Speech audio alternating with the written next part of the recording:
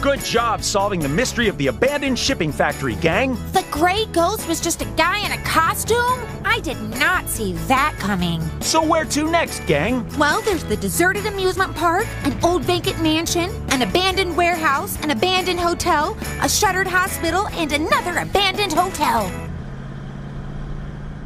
The economy isn't getting better, is it? Welcome to episode 9 of the Funny Books and Firewater podcast, where each Monday we pair the finest of cocktails with the finest of graphic novels and comic books. Go to www.funnybooksandfirewater.com to find all the drink recipes featured in the show, as well as links to all of our social media. You can find us on Twitter, Facebook, Instagram, and Tumblr. Also, if you like what you hear, if you could give us a like, a good comment, a thumbs up, if you will, on whatever service you downloaded this lovely podcast from. It can really help us out and help other people find our little podcast. This week we're discussing the first of the Lock and Key trade paperbacks. This one's called Welcome to Lovecraft, and it's written by Joe Hill with art by Gabriel Rodriguez.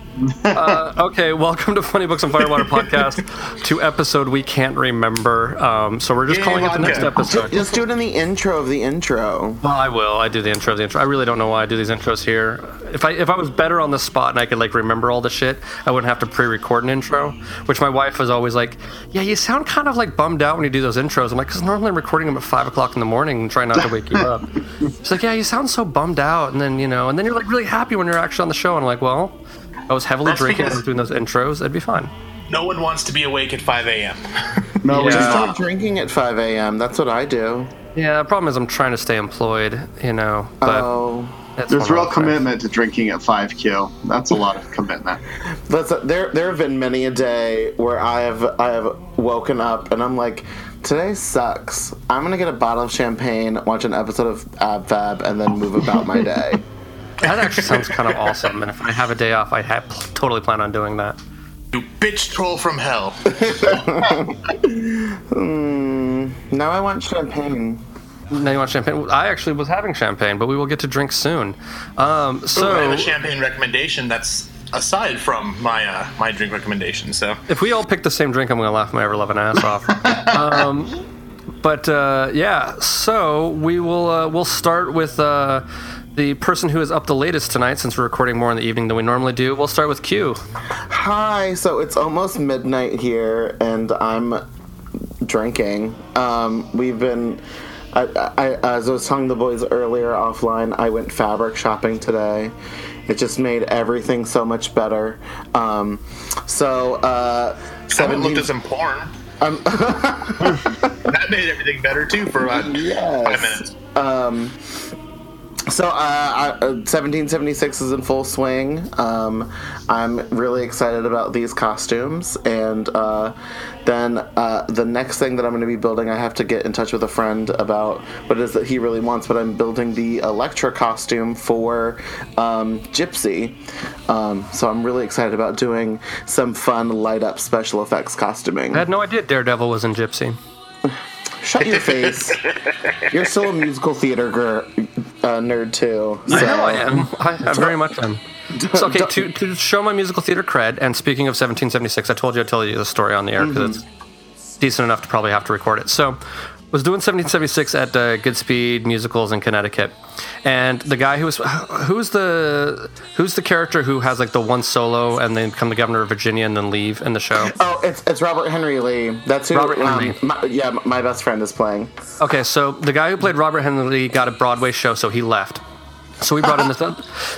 Other guy. That actually happened a lot on the show. We lost John Adams' wife because she went to play Mary Poppins on Broadway, and then we lost Jefferson's wife because she went to play Elphaba on Broadway. We just kept losing actors and actresses to Broadway shows on the show. It was really, and they lost me too because I did the tech rehearsal and then left to work for my current gig.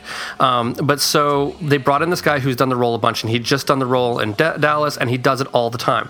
Well, his big claim to fame is he is in the Disney animated movie of Beauty and the Beast. He is the villain, the cocky guy. Gaston. Gaston. He's the voice of Gaston, right? But so he plays this role all the time. and he knows that the character always wore like a glove on one hand because he was crippled as a child, and like that was like at the time, if you only wore a glove on one hand, that was very significant. People knew that that's what that meant. So he keeps trying to tell the costume designer, like, I have to have a glove on one hand. The costume designer is this Italian guy who's like, dude, that doesn't make any sense. It doesn't read the same way. No one knows what that means, and it just looks like you're, Michael Jackson wannabe. Like, it doesn't work. He goes, no, I have to have a black glove on this hand. Blah blah blah. Right. So he annoys the living shit out of the costumer, and finally the costumer is just like, just give him a fucking glove. I don't care. So we have this really smart ass costume master named John. I won't say his last name, but he's pretty famous, and most people who've worked there fucking know who John is. So John finds him this glove, and I don't know if he did this on purpose or not. Knowing John, he probably did.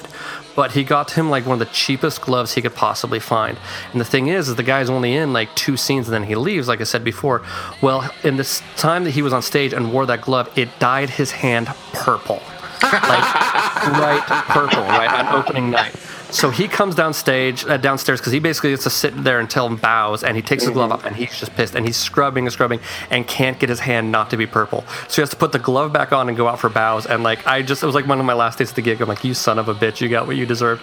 And I asked John, I'm like, did you do that on purpose? And he just smiled at me, and I'm like, I could never tell. Like, he was very happy and satisfied with what had happened, but I don't know if he did it on purpose or not, but I wouldn't be surprised either way. Now I really want to do something evil to Ben. Speaking of gloves, I'll never forget when I was in junior high school, we did Christmas Carol, and I played Bob Cratchit, and our school didn't really have a theater, so we went and actually like rented out a theater.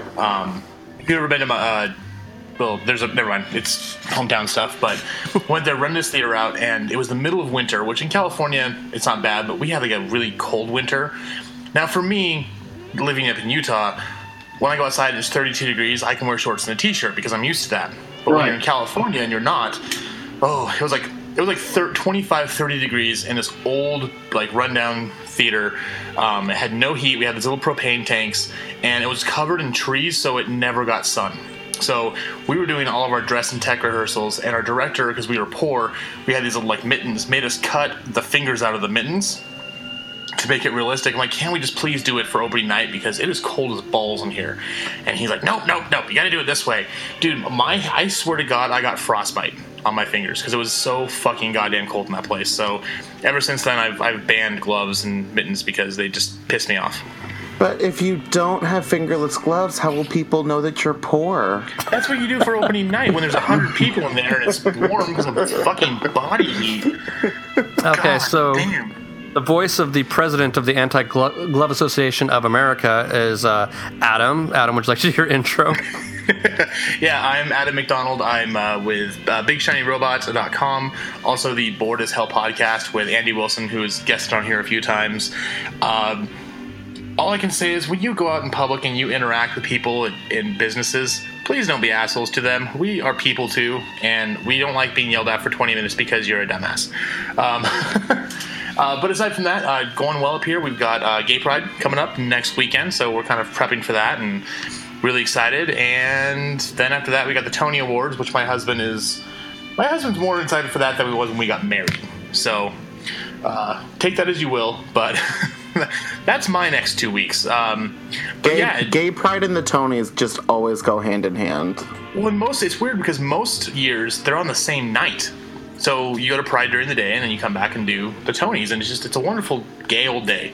Okay, I got one more Tony story for you from that same theater company. So let Brian name drop a few more times. No, I'm not actually. Well, maybe I will a little bit. You son of a bitch. No, so this was the same theater company I was working at, and the set designer for the show they were working on, I can't remember what show it was, and probably safer if I don't say what show it was. Anyway, the set designer is this big dude. It was Alexander Hamilton. It was not Alexander Hamilton, but he was nominated. He got nominated for a Tony that year for, I want to say it was The Drowsy Chaperone. And but anyway, the guy, if you've ever seen him, he looks like what I would like. The best way I can describe him is if you've seen the Disney cartoon of Alice in Wonderland, he looks like the walrus from the Walrus and the Carpenter story. Like, he's just like a big dude with a mustache, but he has like these really long eyebrows, and one of them's like curled up and one of them's curled down. It's almost like a trademark. Like, he looks like this weird cartoon character. Like a pedophile? I mean, he's a nice guy, and he's not like creepy looking, but he just has these really long mustaches. Like, he looks like he's, almost 2 centuries out of place. Like, he would totally fit in a Sherlock Holmes kind of story. But so he was the set designer for the show. Is this big dude. Well, all in the theater, like all the towns, all the houses in the town are owned mostly by the theater company. That's where a lot of the actors stay. And so during Tech Week, one of the actresses in the chorus did the Walk of Shame home, but never said who she slept with at all. And so they all didn't know. They go on, whatever. So they had Monday off for the and that happened to be the Tonys. So they all congregated at one of the houses, and they're watching, the Tonys. And their set designer ends up winning for Drowsy Chaperone. And she jumps up on the couch, points at the screen, and shouts, "I fucked a Tony winner!" And everyone went, "Oh!" Well, just bless her heart. Hey, I'll never be able to say that, so good for her. You go, girl. And speaking of someone else who will never be able to say they fucked a Tony winner, we also have Todd with us. That is true, and hopefully it stays that way. I'm Todd Pilkington, live in Salt Lake City. Just a guy that likes to come on the podcast here and laugh at the others talking. So, I mean, I fucked someone who's on Broadway. Like, does that count? nobody cares. Nobody cares. I mean, I fucked someone who did professional theater. I guess who that hasn't? works. I mean, honey, please. Oh, what did it take to be a professional actor these days? Oh my god. No gag reflex. I got paid $100 once to be in Pippin. I'm a professional actor. You're welcome. No, actually, Eddie he's been big in theater since he was a kid, and he did a lot of community theater. But he did Lost in Yonkers professionally up here when he came, like 13 years ago. So he likes to tell that story. And actually, one day when we all meet up, because I'm sure that'll eventually happen somehow. It's coming up, actually. We have to talk about that, because I'll be in town in a few weeks. He actually has a recording of him up there. It's not a really good recording, and the sound's kind of bad, but his dad had it and converted it from VHS to DVD, and it's really funny to see little 12-year-old Eddie with dyed dark brown hair, who at that point in time was hitting puberty and head over heels in love with his brother in the film, or in the play, which is kind of weird to begin with, because brothers in love. But yeah, that's his claim to fame, and he worked with I can't remember her name now, but she was some famous actress who eventually became washed up and now lives in a trailer. So that's all of them, really. Great story, Katie Holmes. Thank you. And I'm Brian from Southern California, and I am designing a few shows in Utah coming this summer, and I actually looked up the opening dates because I'm prepared this week. Hell yeah. So Arsenic and Old Lace is opening up at the Lyric on June 9th, and then Baskerville is opening up on the 16th, which I'm also doing, and then on the 30th I am doing You Can't Take It With You, and then they run through, I believe, July, possibly August. That I haven't looked up. I'm not that good. But yeah, those 3 shows are running. Baskerville is got the coolest stuff in it, so if you want to check that out. There's the other shows I'm sure will be lovely and amazing as well, but I'm doing the most work for Baskerville. Not that you care about me, but good quality entertainment, I hope. Well, you should, damn it. But yeah, so as some of us are drinking more than others. So Yas Queen. We'll start out with the Yas Queen himself. Adam, what are you drinking today? Let me preface this by, yes, I had a long day at work. So right now I'm just drinking vodka mixed with my normal cherry Pepsi because I want something I can just down. But the drink I made for this Lock and Key, which we're discussing, I went and made it, and then I looked online, and it's like, God damn, it's already a fucking drink. So either I'm really good at plagiarism and don't know it, or I'm just a damn good bartender. But it's a martini. It's the Ghost Martini. Okay. And what you do is you take 2 ounces of Absolute vanilla or any kind of vanilla vodka, 1 ounce of simple syrup, which honestly, make it yourself. All you do is you get a cup of water, a cup of white sugar, you boil it till it's all dissolved, and let it cool. You can go and spend $5 to get a bottle at your local store, but make it yourself as easy. So you had one ounce of that, 1 ounce of cream or half and half, and then 2 ounces of club soda. Now you have to do club soda, not tonic water, because if you use tonic water, your mouth will pucker up like my asshole at a Trump rally. So I love tonic water. Tonic water is great, but not in this thing. It'll be gross. Shake it all up over ice, straight into a martini glass. And it's kind of got a ghost kind of feel look to it. Very nice, sweet drink, vanilla flavored, and it kind of ties in with some of the ghost stuff that happens in Lock and Key. So, the Ghost Martini. There you go. All right. Awesome. And Q, what are you drinking? So I, much like Adam, I'm just drinking vodka out of a bottle. Because that's what I do. So I just finished my bottle that I got for my birthday of just some regular old 3 Olives. And because I literally just finished it, I also brought in my Smirnoff Peach that was also given to me as a gift. So I'm going to be breaking into that here in a moment. When I was trying to look up drinks for Lock and Key, the first thing I did is just put in Lock and Key drinks, and Lock and Key is a speakeasy over in Los Angeles. Oh, really? Which is very interesting. Oh, wow. So those of you in the area maybe should go head over there. That would be me, I'm assuming. And yes, and I was trying to look for something that was maybe like a lock or a key or something like that. But in my sort of like Googling, I actually found a drink called the Echo, which is also another kind of little thing in this book. And it sounded pretty good. I'm not a huge gin drinker, but I have been obsessed with grapefruit flavored drinks lately. So it's 1.5 ounces of gin, half an ounce of lemon juice, half ounce of grapefruit juice, some Philernum.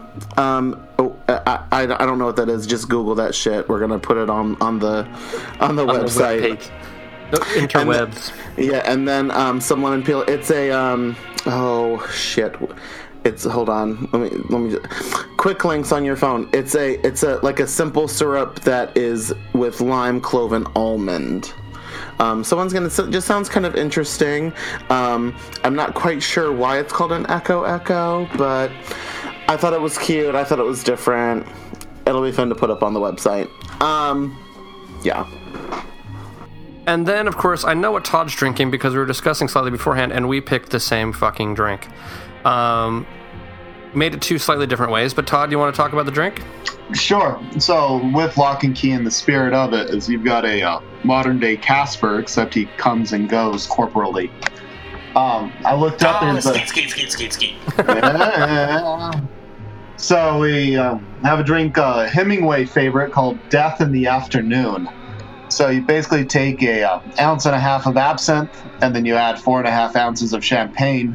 And it seems the most important part is you drink 5 of them right after the other in one sitting. Well, and the recipe I have also says that you should do simple syrup. I don't remember if you mentioned that or not. Mine doesn't have that, no. Yeah, and the thing is that when I looked it up in an old recipe book I have, and actually it's based on the Hemingway title of his 1932 novel, Death in the Afternoon, and he actually submitted it. What Hemingway supposedly actually invented the drink and submitted it to a celebrity recipe book in 1935. And so his notion was the notes on here are that a good dried sparkling wine or champagne will work the best.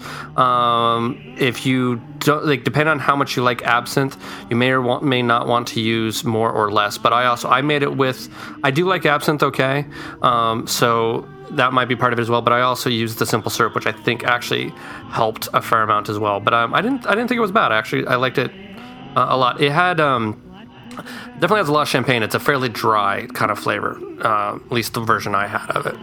I'm about finished with my glass here, and it's much better at the bottom than it was at the top. I'll give you that. Are you sure that's not called the Q? Are you better as the bottom than as the top? Oh, honey, I don't kiss and tell. Yes, he the does. The world may never know. Okay, and as we have previously discussed, we are talking about Lock and Key from Joe Hill and illustrated by Gabriel Rodriguez. And Adam actually had recommended this book a little while back. So, Adam, do you want to kind of give the intro on this book now that I've put you on the spot completely? Yeah, thank you very much for that. You're welcome. Sorry about that. No. So this, it's written by Joe Hill, who is, I didn't know this when I started, it's Stephen King's kid. I remember, I will never forget the day I first read this book. I went to my local comic shop, which will no longer be named because the person who owns it's a horrible bitch. But my buddy worked there, and he recommended, he's like, this is a really cool book you need to check out. Like, there's something special about it. So I bought the first trade and then took it home. I read it, God, like in 20 minutes. I mean, I couldn't put it down. Immediately went back and got the next two in the series. It's cool. It's kind of gothic. It's mystery. It's paranormal. It's all kind of fun stuff. But basically, it's about the Locke family, and their dad gets murdered. I don't want to say too much because there's so much cool intricacies and twists and turns in this, but the family moves. They kind of go into witness protection because the killer is in prison, but they got to make sure that he doesn't find him again. So they move to this old family kind of this home. I believe it's called Key House, if I remember correctly. It's called Key House, and it's in Maine. The family's originally from the San Francisco area, and when the father was killed, he was at their summer home, and a former student had found him and killed him. Exactly, yeah. So, and if you know anything about Stephen King, this plays in because pretty much all of his stuff takes place in Maine or New England and stuff. And the house is also on the precipice of like an island kind of thing, so like one of the main, like there's access from the road from one side or by boat by the other side, which plays in later, I'm assuming. Yeah, so it's the mom and the three kids. You have Tyler, who's the oldest. You got his sister Kinsey, who I think is like junior high, kind of that age, and then their youngest brother. It's also Massachusetts, not Maine. Oh, Massachusetts. Sorry. I'm sorry. So there we go again. I was assuming because it was Stephen King, it was Maine, but that's my fault. Yeah. So, and then their littlest brother Bode, or I think I always called him Bode. I don't know if that's the exact name. I always called him Bodie. I thought it was Bodie as well, especially because it was later they call it a game that they play. It's called Whack-A-Bodie. Okay, that makes sense. Or maybe it is Whack-A-Bode. I don't know. Instead of Whack-A-Mole, Whack-A-Bode. I don't know. I like Bodie. I like Bodie too. So they go there, and Bodie's he's obviously staying at home because the other kids are in school and stuff, and he finds this key, and they end up calling it the ghost key because you put this key in a door, and when you turn the key and walk through the door, pretty much you die, and like your body's left behind, and your ghost goes out and like can go do things, and so he, being a young kid who wants to go explore, is all excited about this, and he goes to this well house they have, and he meets this woman there whose name is Dodge. And again, that's how I pronounce it. Like maybe Doge. I don't know how you want to pronounce it. Just for the record, because I literally just read this today. You never know what her name is. Oh, really? For a while, you think that her name is Echo. But even in like the Wikipedia things, I was like, because once again I didn't know what to call her, so I was trying to read like not spoilers on Wikipedia, and they just refer to her as the girl in the well until later you find out that she's Dodge because Dodge was anyway. I do apologize because I've reread and read this series countless times, so if I'm trying not to be again spoilerific with this, but he encounters a spirit and it seems benevolent and asks him for things. And I don't want to say any more because the whole point of this book is so cool is to learn what happens and again the twists and turns and how people get involved. But what I love so much about this is it's played out through I think it's 5 or 6 trades now. I think it's 6 total is what I think. Because I bought the first four trades and then I just started buying them individually after that because I was finally caught up. But the way the family interacts and like the mom becomes an alcoholic and because she blamed and the kids blame themselves for like Tyler especially for the way his dad died because being murdered because he had the big fight with him and just trying to live up to the kind of legacy your parents left, and then when they learn more things about what's really going on is it just blows up and becomes even bigger. I feel it's kind of a shitty summation, but I'm just, like I said, I'm scared to say much more because I don't want to ruin things because there's so much happening and there's so many cool little things that are thrown in that I would hate to be like, oh, and then this happens, and find out that, I accidentally mentioned something that happens, a book down the road. One of the things I kind of think is very interesting about this book I want to start with is the art for this book actually plays into it more than I would expect it, because my first opinion of the art was it almost felt a little, I don't know if I want to, like almost cartoonish for this subject matter, especially with a lot of the other stuff we've been reading recently. It's far more attempts at realism, and this has almost more of like an anime kind of quality to it. But the thing about it is that somehow it's also still insanely effective, and there's some definite moments in there. I think like the moment where the kid's looking at the picture and he sees the "Help Me" scrolled on it is highly effective and creeped me out like crazy.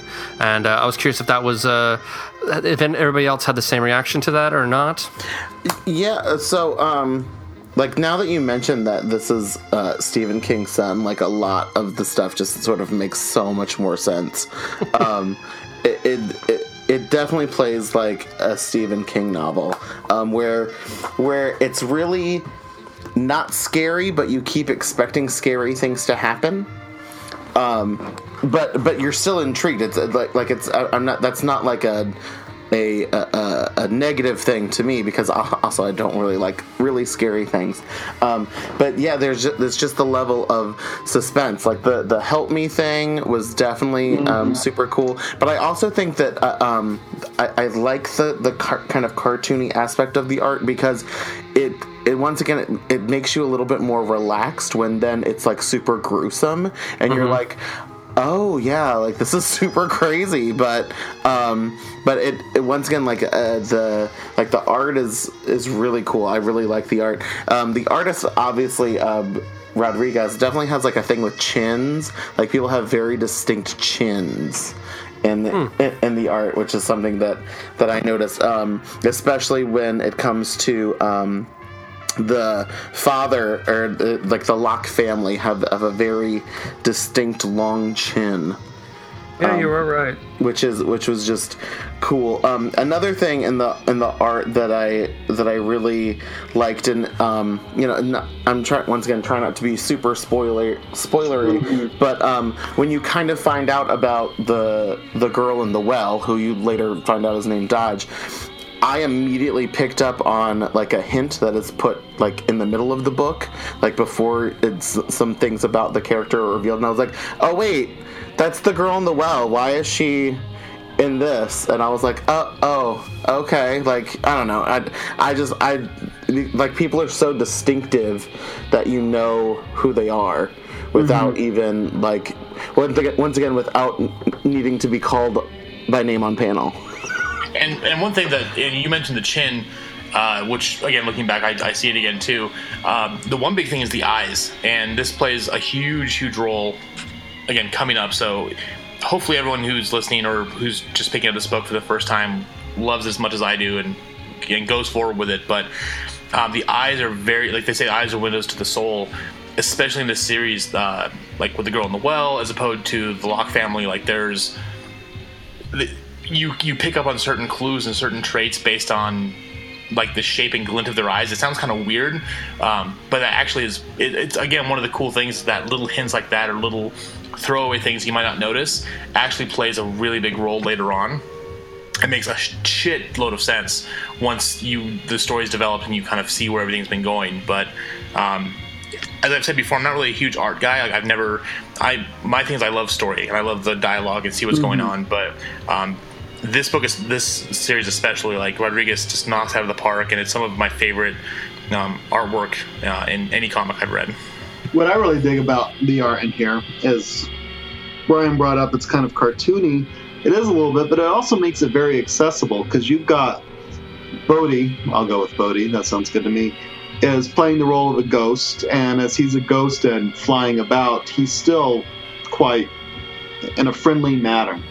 So, I mean, the place is called Welcome to Lovecraft is like the chapter 2, and it could really go gothic and scary in a hurry. But where Rodriguez also does really well is he's got this big habit here of repetition, of showing the exact same thing 2 or 3 times with just small changes in the panel itself.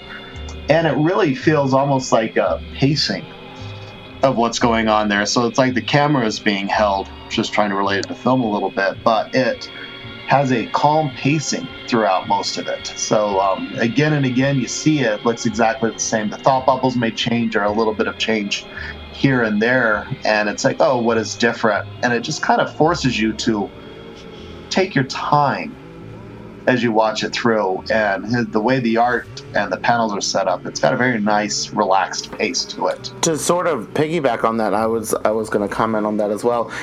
Once again, when I finished it, I was like, I feel like I just binged watched a Netflix series. Yeah. But it has a comfortable pace, but at the same time, you don't feel like you're being rushed. You don't feel like but you also don't feel like anything's dragging. Like, I think that the storytelling and the art definitely keep you in pace, and I think some of that is, you have your kind of, like in film, you kind of have that steady cam for a while, you just kind of hold that long shot, but then you also have, the cuts where there's some action going on, so you see what's going on. I totally agree with Todd. Mm-hmm. Well, and I think also one of the things I liked about those repeating shots too is like you also get a certain amount of action even though it's a repeated shot. Like there's a sequence with Bodhi playing with a flashlight in the well. Like it's just like the same image, same pose, but it's like he's lit up and he's not lit up, and you get sort of that idea. There's a similar scene with his older brother who's playing with a lighter, and you almost get that idea of like that sense of how boring childhood can be, and like they're kind of depressed and they're kind of bored and they're kind of stuck there, and it's those long kind of bouts of boredom that are kind of broken up by like kind of these crazy scary moments as well, and it kind of draws you into their world, and again, it's like the parts that I thought so I really don't like being scared. It's literally one of my least favorite things ever. So once again, when you guys suggested this, and I went and bought it, it came in the mail. I was like, oh no, this is a horror book. I was like, I'm gonna have like nightmares about like whatever these images are in this story. But the thing is, nothing in the story was actually super frightening. In fact, the more frightening things in the book were like the sort of more real life things, like the serial killer. Like that is actually more frightening than any of the supernatural elements of the story. Because even like when I thought that there was going to be something like supernaturally scary happen, like when Bodhi is playing near the well, when the girl of the well kind of reveals herself, I was like expecting full on like Ring scariness, like super creepy, and it was just kind of like, oh, okay, like that, that's all right.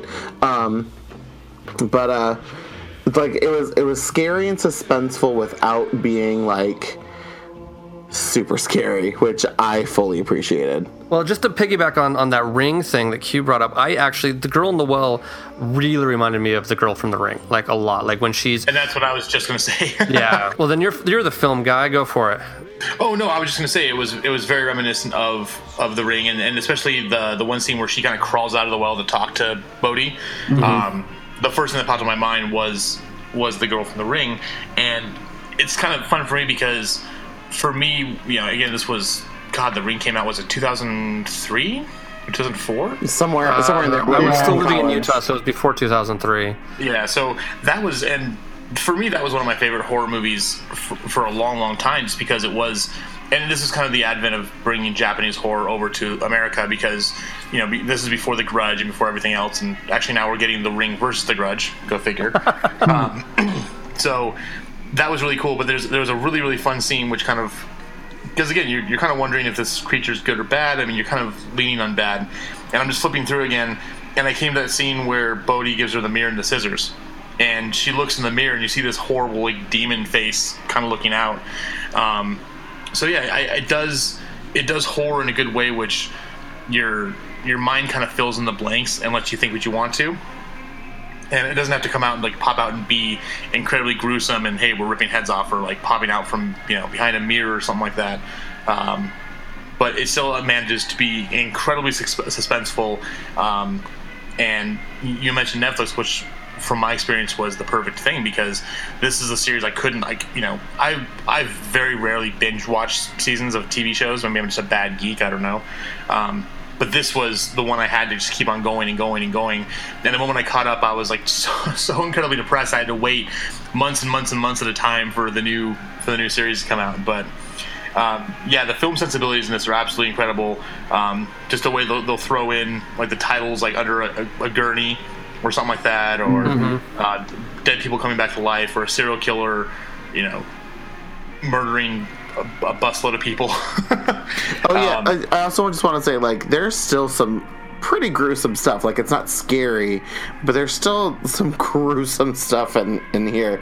Like when you see the dad in Bodhi's dreams, and he has the giant hole in his face from where he got shot. Like it's once again, but. I was never scared by that, which, if I probably were to see that in, like, a movie, I'd be like, oh, I can't look at that. With movies and whatnot, the Sam Lesser, the serial killer that's doing these gruesome things, it reminded me a lot of that Anton Sugar from No Country for Old Men. Why is that? You take a look at it. I mean, there was some flashback scenes where he's talking with the dad that's dead, but for the most part, just the way he acts and the nonchalance with the death of others.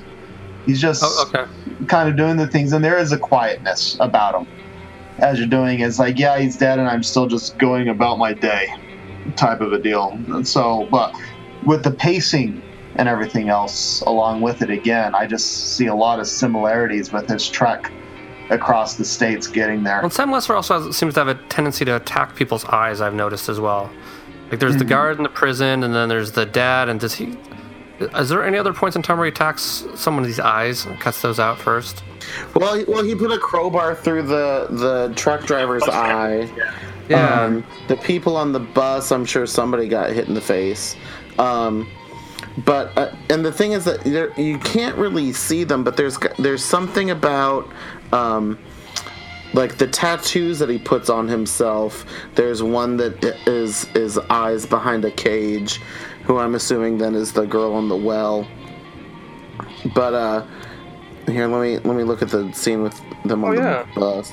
I mean, what it seems that's kind of his thing. His shtick. What is the wolf fish supposed to be? I don't know. Does that play in, Adam, without spoiling the future? The wolfish, which page? I'm trying to flip through it again to find out where that was. I'm looking at page 60. It's him in the scene where he's in juvenile detention center, and the Echo comes and talks to him through his sink, and he has a fresh tattoo that has looks like kind of like this wolf with it's like a tribalish wolf that almost looks like part wolf, part fish kind of thing. Well, the thing is that the wolf thing does come back a little bit later when Bodhi is talking to his dad and he tells him the knock-knock joke. Okay. Or is it no? Or it's not is it the knock-knock joke or is it another thing? But because it's like this dog. Hold on, where was it? But maybe it's the first time he's being visited by his father. It's the first time he's visited by his father, and yeah, it is the first time that he tells the knock-knock joke, and he kind of startles awake, and then he runs and meets the girl in the well. There's some stuff later on that kind of could be that, but I mean, the dog thing is scratching at a door that's labeled 11. Once again, like this is So just kind of my little review of this. I really like this. I'm really intrigued. I kind of want to know what the F is going on. This definitely felt like the first series of a TV show where I'm like, okay, well, now I'm at my cliffhanger. When's next season? Because obviously I need to know what is up with Girl in the Well. I need to know how many more of these keys there are and what it is that they do. I need to know what is up with this family and why the gym teacher is sort of involved in all of this. How come the brother is sort of clueless about what goes on in this crazy freaking house? So yeah, like I'm totally into this. I love all of these little clues and these little hints that obviously are going to play some part in the grand story. I'm really into this. I mean, there's all I can say is a character does turn into a wolf at one point in time, but I don't remember that being so much a big thing. It was more just Sam being the killer, just being a crazy bastard. God, it's really hard. Again, I don't want to say anything because there's so much that happens, and the fact of the older brother, taking more time to kind of understand what's going on. I mean, for me, it makes sense because Bodhi finds this key, doesn't tell anyone about it because he tells his mom, and mom's like, "Oh, so you're a ghost again today, huh?" Like a little kid would, have make believe stories, and of course the adults aren't going to believe him. So the fact that it took the Tyler actually going through the door to find out, oh crap, like this is real and this is what's going on, and I love the very, very last, I think it's the very last panel of Bodhi fishing and finds a new key because they introduced they reference one key, the Omega key, and then you've got the And then there's the three keys that they use in this story. Yeah, you've got the ghost key, you've got the gender key, and the anywhere key. There are a lot more keys. Trust me on this. And then, of course, the one key he found in the river. But I love the fact that it fully completes the storyline. So yes, at the end, everything is said and done. But it also leaves enough clues to wonder, okay, what's going to happen next? What happened to the girl in the well? What's up with her? What's this new key that Bodhi found? And now that Tyler and his sister kind of understand what's going on, are they going to get involved? And that's what's so masterful about this very first trade, is that it sets it up perfectly to make you want to, like you said, okay, this is the pilot, what happens next? And very, very few comics I found that are that intriguing and that well done, that make me just so excited to go jump into the next one and see what happens. Speaking of what happens next, that's one of Sam's lines that he uses a lot, which usually means he's about to kill someone, which is amazing. There's also like this use of insects, which is interesting. Like I saw those happening a lot, and I'm like, what are these insects, and why are they why are they important? I love a good use of color, and I love the fact that their father's urn was red, and especially on panels where there was not any other like strong color in it. So like his urn was red. The other thing, so is it Kinley or Kinsley? Kinsey. So her bracelet plays a part later in the story, and I was like, oh, why? Like, all of a sudden, this bracelet that, like, now she's wearing this bracelet, and I just was flipping through, and no, she is wearing that bracelet the whole time, and there is this design on it. I'm like, oh, like, I totally wasn't even picking up on that earlier. I love all those little things. And that's one cool thing, is that there are no throwaway lines or throwaway gags. I mean, I can't say anything, but there's something that's in there's something that's pretty much in every single scene with Tyler that I'm not going to go into detail on because I don't want to spoil it, but even that plays a role, and you don't even think about it, and all of a sudden something happens later on and it just clicks, like, oh, that makes perfect sense, and then boom, you go with it. But yeah, it's it's funny because I didn't know that Joe Hill was Stephen King's son, but now that I know that, looking through it, I can see a lot of similarities in how he was influenced by his father. But I also see a lot of times where he one-upped his dad, because I mean, Stephen King's known for getting to the end of a book and being like, oh, well, fuck it, magic happens. Yes. And this was very cool because that didn't happen, and you did get a denouement, you got a climax, and it just ended wonderfully. I'm just gonna assume it's something with his hat, because that hat he wears all the time. It is something with a hat, yes. Yes. I love that. He puts it on his dick. I feel like Stephen King is always like kind of a negative editor. Like, I feel like he has diarrhea of the word processor, and I felt like this is definitely more to the point than most of the stuff from Stephen King I've ever read. But I also have a hard time with him, so I haven't read a ton. So I'm sure there's a Stephen King fan out there who's like, "You are so full of shit," and I am. Well, the thing is that Stephen King, a lot of authors have the same kind of issue where it's like they know where they want to go, and all of a sudden they get to the end and don't know what to do.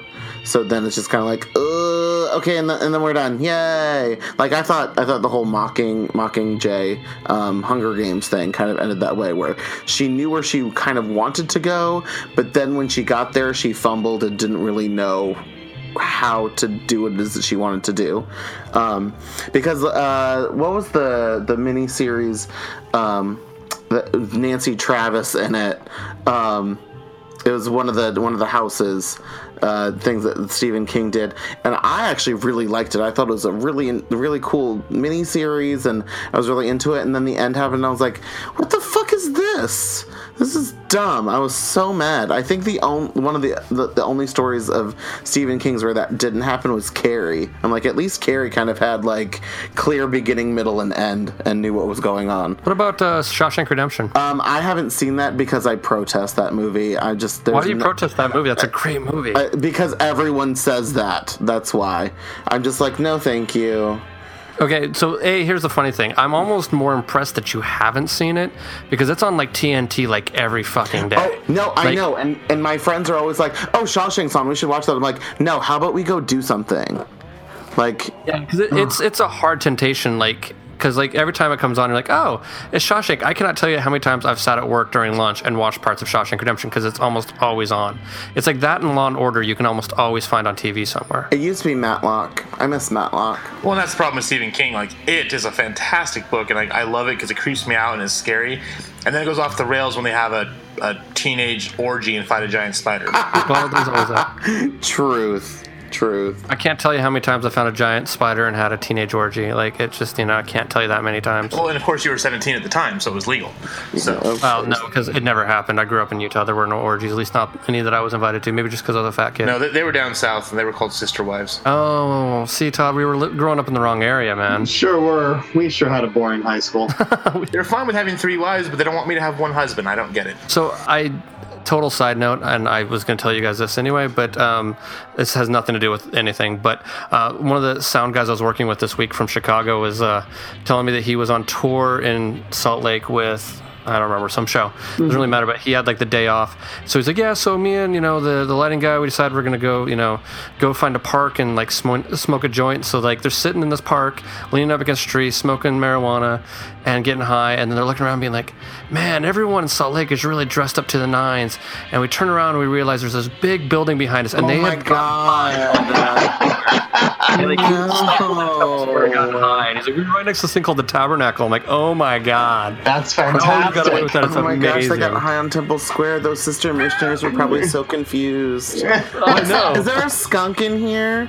It's a little skunk. What's in. that smell? They're like, oh my God, I'm so hungry. Let's go to the temple and have pancakes. Oh my Oh, man, gosh. it was one of the most epic stories I had heard, and like he didn't even realize how epic that story was. I'm like, that is an epic story. Like that is awesome. crazy.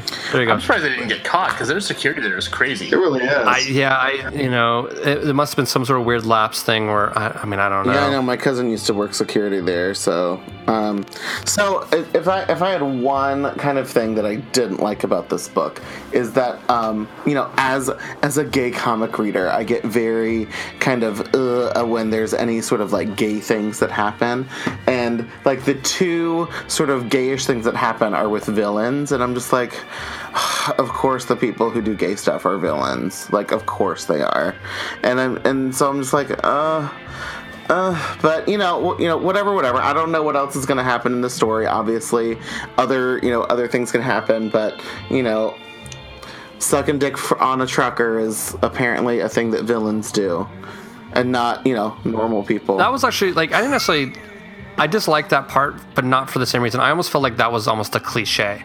Like, oh hey, this kid's hitchhiking, so of course he's gonna have to get like it was like maybe it's just because I've listened to too much Bloodhound Gang, but like that just seemed like a cliche joke, like it was. Actually, P.S. by the way, Todd, the other day at work, I played the lap dance is always better when the stripper is crying for somebody. That's great. Yeah, which if you know where I work is twice as funny. Name was Russell. And the thing is that it is, and I guess that scene in particular to once again make you have a little more sympathy for Sam, because that's kind of during his whole like backstory. Oh my God, did you just do a trucker horn? You're terrible, Muriel. So like obviously like you're supposed to be like gaining sympathy for him or whatever, but at the same time like he's murdered so many people at this point. I have no more sympathies. And then of course the other kind of thing is the girl in the well, who you obviously there's something going on with her. She does not seem to be the nicest person. What's the gay thing that goes on with her? What? What's the gay thing that goes on with her? She changes gender. For me, I don't know what then is her actual gender, so I don't know like where they're kind of going with that and why there's this gender key, like why that's a thing and why that needed to be kind of one of the things that they do. Like there's like the Go store, there's the Anyplace store, and then there's the store that can make you change genders. Like I don't know, it was just kind of a weird thing that once again, maybe it makes more sense later. I'll have to wait to see how that plays out, but it was just kind of like, that's such a weird thing to want to do. unless of course you're a transgendered person. Well, I'm just going to say this for the two heterosexual members of the podcast. I think I speak for both of us when I say if I had a key that would turn me into a woman for a little while, I probably would never leave my bedroom. I'd probably just stare, like, you know, just like, ooh, look, boobies. That is such a straight guy thing to say. Vagina. All I can say is there is a gay character who plays a very big role in everything that happens. All right. So what's in like the I don't know. It's like the trans key. Like I'm just like, why is that a thing? I don't know. Well, I like the thing. Apparently, Sam gave good enough head. The trucker was trying to be his pimp. Yeah. He's like, hey, I've got a bunch of friends. I could set you up. We could make a few dollars. Kid's a Hoover, apparently. Yeah. Talk about buds. Hey, you got to come over here and try this. He was like, ooh, gonna touch your dick. He is so good. Oh my god. Oh, honey, mouse like a hula. Again, having read the entire thing, actually, I take that back.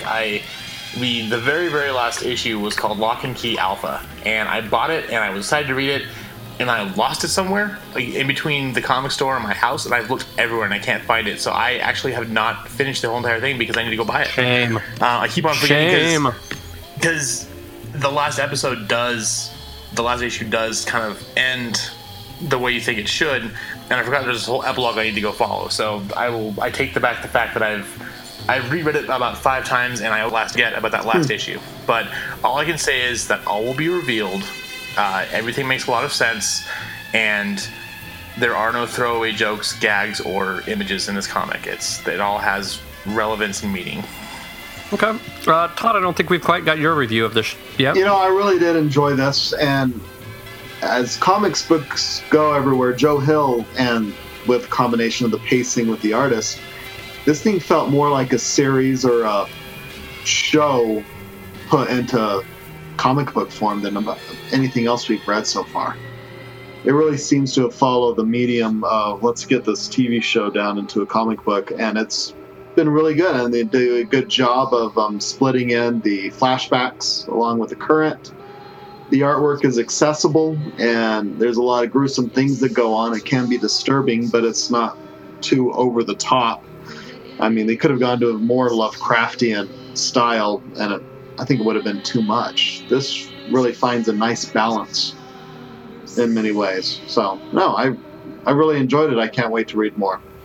And I'm not a big horror. I think we actually all agreed on this. That this is actually a good book. Fun read, very suspenseful. And I agree with you on the Lovecraftian thing. I have a feeling, I just feel like Lovecraft in other medium outside of Lovecraft doesn't necessarily always pay off as well as you would hope. So now I kind of had a question for everybody.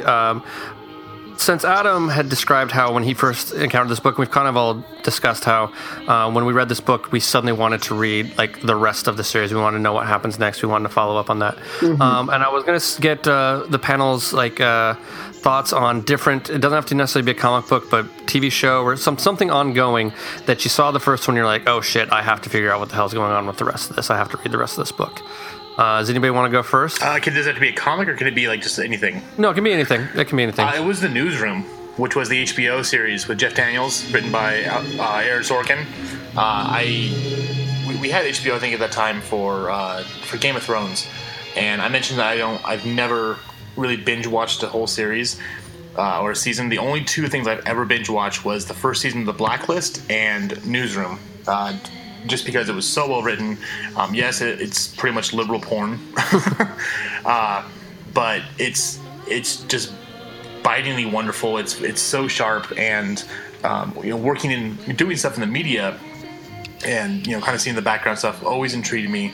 And I remember it's kind of funny because my husband Eddie right now he's in Maryland for his grandma's 80th birthday, and I think when I did that he was out of town doing something for like 2-3 days, and I had nothing to do, so I sat and I watched all 10 episodes of The Newsroom like in one day, and that was the first and only time I've ever done it in one day.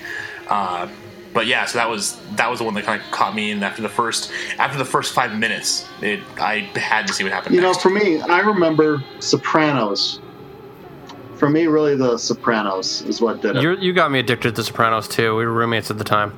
Yeah, we just kept watching one episode after the other, and we were broke college students, and it was $80 a season back in the day. Those were expensive for fucking those DVDs. HBO DVDs, and I still have them. And yeah, getting $80 was a big deal, and I got all the DVDs eventually, and I absolutely loved The Sopranos, and just watching that was awesome. I remember that. Now you can watch the whole thing on Amazon Prime for free. Well, with an Amazon Prime membership. So I don't regret my investment of that commodity in any way except completely. You have something? I mean, this is really lame, but the pilot episode of Glee was so good. Yes, and there was yes, it was. And like it showed so much promise, and it was so interesting, and especially for like someone like me who was, kind of the weird artsy kid, like it was just like, oh my gosh, like this is going to be the show that tells the story of, like kind of my high school experience. And then as the show kept going on and on and on, it just got weirder and crazier and dumber. And I honestly haven't even watched the last season. I just haven't even done it. I mean, it's one saving grace is that it really did produce some good covers of songs. It really did do some good music. But as far as the plot of the show goes, it just didn't good. But I remember that pilot aired. That pilot aired, and I immediately downloaded the music as soon as it was available, and just listened to it, just waiting for the rest of the show to happen. All right. On a related note to that, but not really, just for us to all feel fucking old, is this week has been 20 years since the lead singer of Sublime OD'd. Oh my god. I still love it that high school kids today think that they discovered Sublime. I'm like, no, we all did. In high school. No, we all did. Oh, yeah. Well, I adopted my wife's brother, basically, and he was showing me the, let's listen to this controversial music called The Bloodhound Gang. And I'm like, oh, you're cute. Oh, honey. I'm like, oh, that's nice. I mean, I talked about this in another podcast, but like the kids wearing Nirvana t-shirts. I'm like, do you even know who Nirvana is, or do you just want to wear this t-shirt? He was in the same band as Jim Morrison, right? Yeah. That was the thing. Yeah, that was the thing. What I do like once again, what Joe did really well is all the characters act their age. Yes. And there's oftentimes you read books and you've got these 12-year-old sage wisdom people of 200. But everyone here, I mean, Bodhi acts like a kid his age, and the teenage sister and the older brother, I mean, they're all going through it. And he did a really good job of characters are the age that they are, and they're true to that. And it really helps for an authentic feel. And especially when they're doing their own voiceovers, you definitely hear that 6-year-old voice, that 14-year-old voice. They're captured very well. And that's really important, especially in a comic book, because you're too often it kind of seems like you're reading the characters' voices and like is your own in your head. I mean, like, except for like if I'm reading Ninja Turtles, I'm hearing the voices from the cartoon from the 80s. That's just what I'm hearing. If I'm reading X-Men, to be completely honest, I'm hearing the cartoon from the 90s, But there's been a lot of comics I've read where, yes, the characters all have their own individual personalities and this and that, but they don't, unfortunately, when I'm reading them, I'm not hearing, X person's voice in my head or her voice in my head. I'm hearing my own voice reading the dialogue. And yeah, you hit it right on the head as far as with Lock and Key. Like, yeah, when Bodhi's talking, I hear this little kid talking, and then when Tyler's talking or his mom's talking, everyone has their own voice, and that's not something I always come across very often in comic books. So I was just reading that Wikipedia thing that Adam just shared, and that's really sad that the show didn't get picked up. It sounded like this cast was really good. Yeah, so I mean, this is again, like I said before, something that's just begging to have a TV series or something out of it, and they actually had started working on it, and they made a pilot that they showed. A pilot was greenlit, and they showed it at Comic-Con back in San Diego Comic-Con back in 2011, and everyone loved it and thought it was fantastic. And then it didn't go anywhere. they've shopped it around because it's a somewhat expensive thing to make with all the special effects, and that's especially with some things coming up. There's a lot of special effects that be involved, which again is why I think it would do well in like an HBO or a Showtime, because you could deal with the mature themes, and I mean they don't really care as much about the budget as say like a CW or an NBC would, or even an AMC. I mean, I'm thinking like Netflix, so that way you can do the whole shebang and just binge watch it. Yeah. So, but yeah, this comes again, like I said earlier, very high recommendation. I'm glad you guys both seem to enjoy it, because it's one that the further down the rabbit hole you go, just the more intriguing and amazing it gets. And the fourth trade, which I think is called Clockworks, if you get there, that's the one that actually kind of takes a step back and hits the reset button in a sense. It doesn't start the story over, but it shows how everything got there. So we finally understand how Key House and the locks are so involved with the keys and what's going on, and where they came from, and what's going on with the ghost in the well and all that kind of fun stuff. So that one's great, because it's finally like you've gone through this whole thing and you're finally getting like, okay, this is how it happened, and this is how we're here, and this is what we're trying to do. And as much as so much cool stuff's happened, that's almost my favorite one in the series, because it's finally like, okay, cool, now we get it. So it's sort of like Narnia, where it's book 7 that is actually book 1. Chronologically, yes, because chronologically the book 4 takes, and it's cool because again, one of the keys allows them to see this happen and allows them to understand what's going on. It's kind of like the time travel key, I guess you could say, and that's not really a spoiler because you learn that in the first 2 panels of the book. But yeah, that's kind of the one where everything spills out and you finally get everything that's going on. So reading this Wikipedia thing, there's also on Audible.com a 13-hour radio play of this entire series. Yeah, looking at it here, narrated by Haley Joel Osment, Tatiana Maslany, Kate Mulgrew, and it's a full cast of multiple voices doing the whole show. I'd be interested to see how far they go, because again, it's you've got all the series, and then you've got the final one, the 2 final ones, which is Lock and Key Omega, and then Lock and Key Alpha. So that would be interesting. Yeah, it's showing 13-hour audio drama. So I bet they do the whole thing.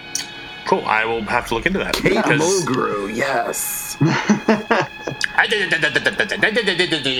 You're terrible. Yeah, just essentially go buy this, and then go buy. Yeah, actually, when you go, just buy the whole damn series. Just because that way you can sit and binge it. Yeah. I almost did that, actually, and then I was like, well, I'll read the first one first, and now I'm like, well, I should just bought them all. Well, cool. Does anybody have any recommendations? I've been reading The Couriers this week by Brian Wood. It's just a small one-off trade, and it's a lot of fun. Go and read it. If anyone's seen that movie, Maximum Rush, I think it's got... Is it Premium Rush, you mean? Premium Rush. There's a lot of similarities between Premium Rush and The Couriers. Okay. So... yeah, but it's a fun, short, quick read. So cool. Yeah, The Couriers, Brian Wood. It's great. Hugh, you got anything? So this evening I watched The D Train, starring Jack Black and James Marsden.